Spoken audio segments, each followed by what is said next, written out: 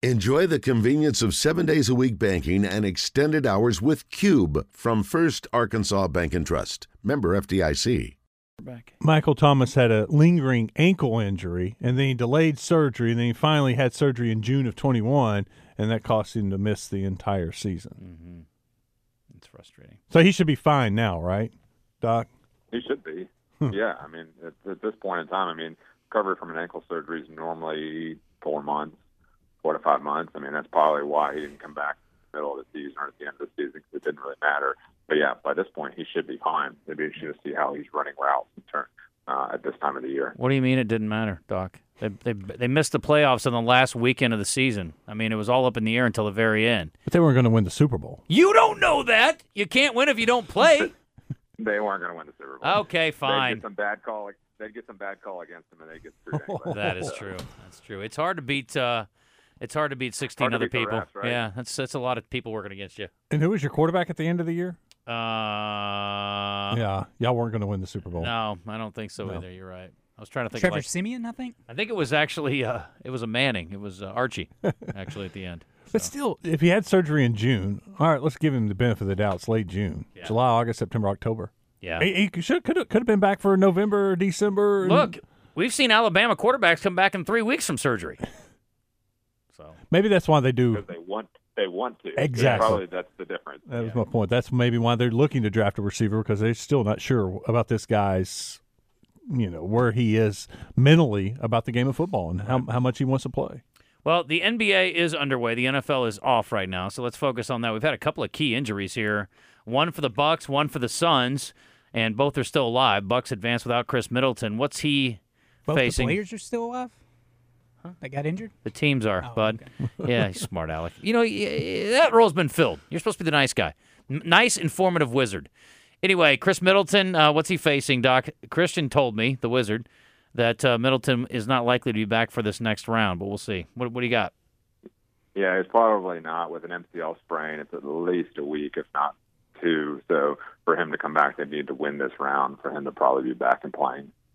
Is there any particular movement that you strain the MCL versus ACL versus, what am I missing? What's the other one? UCL. Yeah, it all depends on how the knee gets torqued. And so most people, when you tear your MCL, you go into what's called bear. So that's like where you have your knee. It's like a knock knee, and that stresses the inside of your knee, right? Valgus would be where you're kind of bow-legged, and that tears the LCL, which is on the outside of the knee. And then ACL and PCL are really, ACL is a pivoting, a twisting motion. And then the PCL you see, and that gets injured if you fall like directly on your knee, or we can see a lot of like dashboard injuries where the dashboard actually hits the knee and drives the shin bone to the back, and that tears the PCL. So it all depends on how the knee gets twisted and torqued in terms of what they injure.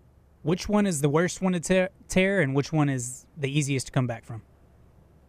Easiest is MCL. Worst, just depends on what else is injured. PCLs can actually do very well without surgery. ACLs, there are a dime a dozen, and people tear them all the time, but it's a good 6+ months recovery. And then the outside of the knee, the LCL, a lot of times when you tear that, you also tear something else. So we call that a multi-ligamentous injury. So you tear your ACL and your LCL, or your LCL and your PCL. And so that's even more difficult to come back from. We're talking a lot about Jamison Williams. Could be the first wide receiver taken in the draft tonight. He's got the ACL. It's not a big deal anymore, is it, Doc? Torn ACL, teams they don't worry too much about it. Yeah, assuming they pass all the physicals, they should be fine. If you look at the statistics, he's as likely to tear his other ACL on his other knee as he is the one that was rebuilt. But he's at higher chance of tearing it compared to Traylon, who's never torn one, right? So there still is a higher chance, but the recovery now 6 months, and they recover very well and can have a very productive NFL career. I think Traylon tore his junior year, Traylon Burks, in high school. He did, in high school. Yeah. So, but somebody who hasn't has a lower chance of tearing it than tearing somebody who's torn one. Let's say you tear your left one, you're as likely to re-tear your left one after surgery as you are to tear your right one. But they're both higher chances compared to somebody the same age they have a lower chance of tearing either of theirs. So is that even a negative when a genetics. team is looking at a guy, say Traylon, and they're like, oh, he tore his ACL in his junior year in high school.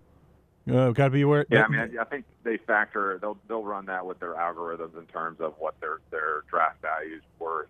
I mean, that is going to be a knock on him. But if he hasn't torn one since high school, then he has a low chance of doing it again. But it's still there, and statistically, it is higher. Then you just got to take the intangibles that he has and say, is it worth more than the risk of him tearing his ACL? I think that really comes into play when you start going down the draft on guys. If guys are in the 4th, 5th, 6th round, and then you're like, okay, well, they did tear it, so it's probably want to take somebody who hasn't had an injury because they're just lower chance of tearing it overall. Is there a way for them to go back and look at that ACL job on Traylon now and say, wow, that doctor did a really good job on that knee?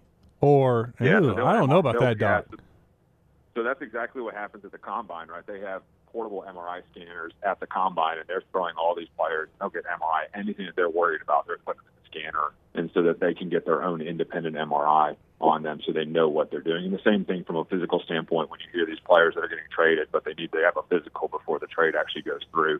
It's the same thing that they'll actually have their team physician look at that player, and if they're worried, they'll put them in a scanner and see is there any concern with what they see on those images.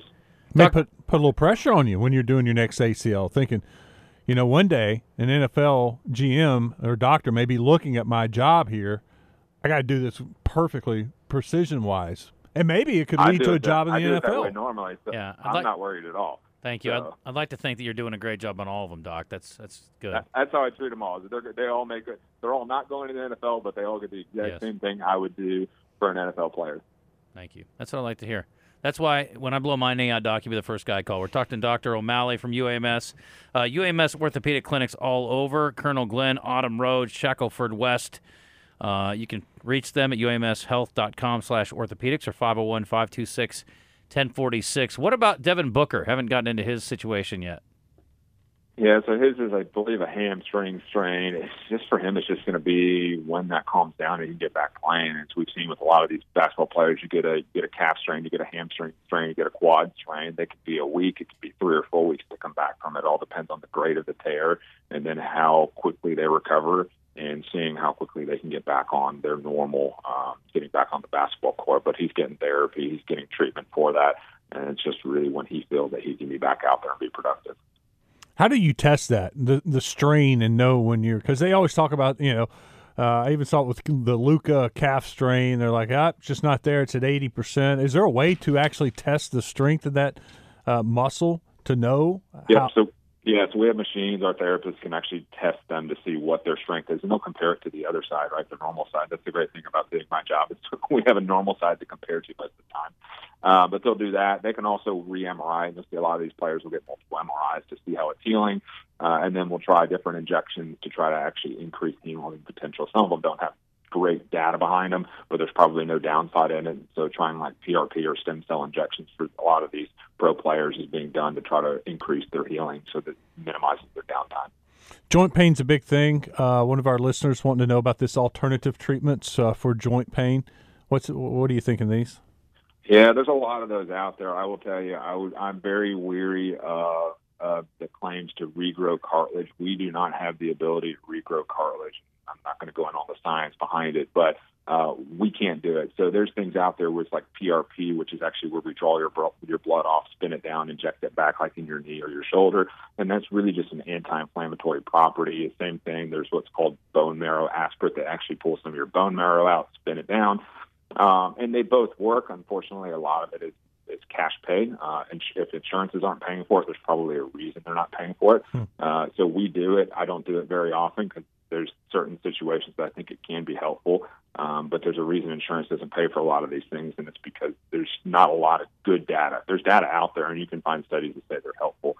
But I'm not against things like turmeric. There's a lot of anti-inflammatory properties in a lot of these herbal supplements, and I think those things can be very helpful for people. So I recommend if people want to try them, as long as it's not going to hurt them. I see no downside in it. There's also like glucosamine and chondroitin, which is the components that make up cartilage. People they'll say they'll take sharp cartilage pills, and I have patients that swear by them. Some people say they don't do anything for them. The data's kind of mixed. So there's a lot of options out there. I would just be very careful because if insurances aren't paying for treatments, there's probably a reason. It's because the data is just not great on it. We're still trying to figure out which one of those options is best, and there's a lot of people making a lot of money on these alternative treatments that don't have great science behind them. And we want to do the right thing for our patients and providing the care that minimizes their cost but gives them the best outcome that we can. I take glucosamine and chondroitin every day, and I haven't torn anything ever since I got on it. I'm just saying, for what that's worth. That's why if people want to take it, I don't see a downside in it. But if you look at the studies, they're kind of mixed reviews, and so I don't tell people they have to take it. But if I have patients on it, I tell them it's fine for them to take it. What's the best thing to take to strengthen ligaments, or is there a way to do that? No, really, it's just more staying in shape. Really, nutrition is really the most important thing. There's some supplements out there. The problem with a lot of supplements is they're just not regulated, and so you just got to be careful of what supplements you're taking and where you're getting your information from on what to be taking. But really, the more active you can stay, exercising, and then just a good, healthy nutrition that we all should be taking is really the most important things you can do. I get my information from you. So if you tell me to take steroids or whatever, I'll do it. I don't care. I'm not telling you to take steroids. No, I know you're not. No. Whatever you think I should be doing, I'll do it. What should we be doing? What supplements? Or is there anything you do suggest? Or I know what you just said, but is there something? As an orthopedic surgeon, I will tell you most people are actually vitamin D and calcium deficient, and so from a fracture standpoint, if we test most people, they're vitamin D deficient. So taking a vitamin D and calcium supplement on top of a multivitamin actually could be very helpful. Because interesting enough, most of us, if you look at bone health, bone actually decreases. The strength of your bone starts going down about age 35. And so you really have up to age 35 to get your bones as strong as you can, and then they start going downhill. And particularly if you're like a Caucasian female, and as you get older, so I'm looking at you, Wes. So exactly, for Wes. Those are the biggest risk factors for osteoporosis, which is why we see hip fractures in our elderly population. Okay. And so the more people can do to increase their bone health, which is really calcium and vitamin D helps increase bone health, it's really, from my standpoint, one of the most important things that people don't understand that we should be taking a supplement. Well, I know. There's a bone health joke in there, Doc, and supplements for it, but I'm not going to make it because I'm a grown-up now. But I will tell you that I'm looking over here at my favorite Caucasian white female, and I'm worried about him because he's above the age of 52. So, buddy, we got to get you some calcium. I don't take calcium. Calcium and vitamin D, Wes. That's exactly what you need. You don't break your head. I'll tell you what I take. Not that anybody cares, but I'm old. I have like a whole array. So I take multivitamin every day, cinnamon. I take the omega stuff. What do you call that? Omega oil? The oil. What's it called? The fish oil? Or omega fish 3? oil. No, fish oil. Yeah, that's right. I take the chondroitin, and I take there's something else I take. And then in the afternoon, just for a little pep in my step, I take a little ginseng in the afternoon. Yeah. So anyway, Doc, what do you think? Pretty good. I mean, I think I could probably. I think it's a good regimen. Thank you. The only other thing that I think you could add, make sure that you have calcium and vitamin D in your multivitamin that you're taking. And then if you do have some aches and pains, turmeric can be helpful from an anti-inflammatory standpoint. Turmeric, I don't have aches or pains. I need to get that. I mean, if you can I still got that bicep. Yeah, I think Wes needs problem. some turmeric along with his calcium and vitamin D. The only pain Wes has is me, and I don't know if that's going to help it. So, Does anyway. eating mustard count as turmeric intake? There's turmeric in mustard. I don't even That's know what that. makes it yellow. That's why he's the wizard. Is that right? Yes. Huh. Interesting. Look at the brain on the whiz. He's good. That's good. Doc, we'll leave you to it. You got people to fix like their first rounders, so that's good. We appreciate your help. Oh, and, can I ask him something real quick? We just got on the text line. do whatever you want. First Sure. Arkansas Bank and Trust text line. Ask the doc any benefits of taking collagens. Yes. I haven't seen a lot of studies on them, but I mean, there's a lot of people swearing by the collagen, so I don't really have an opinion one way or another on them. But I haven't done a lot of research on the collagens. Okay.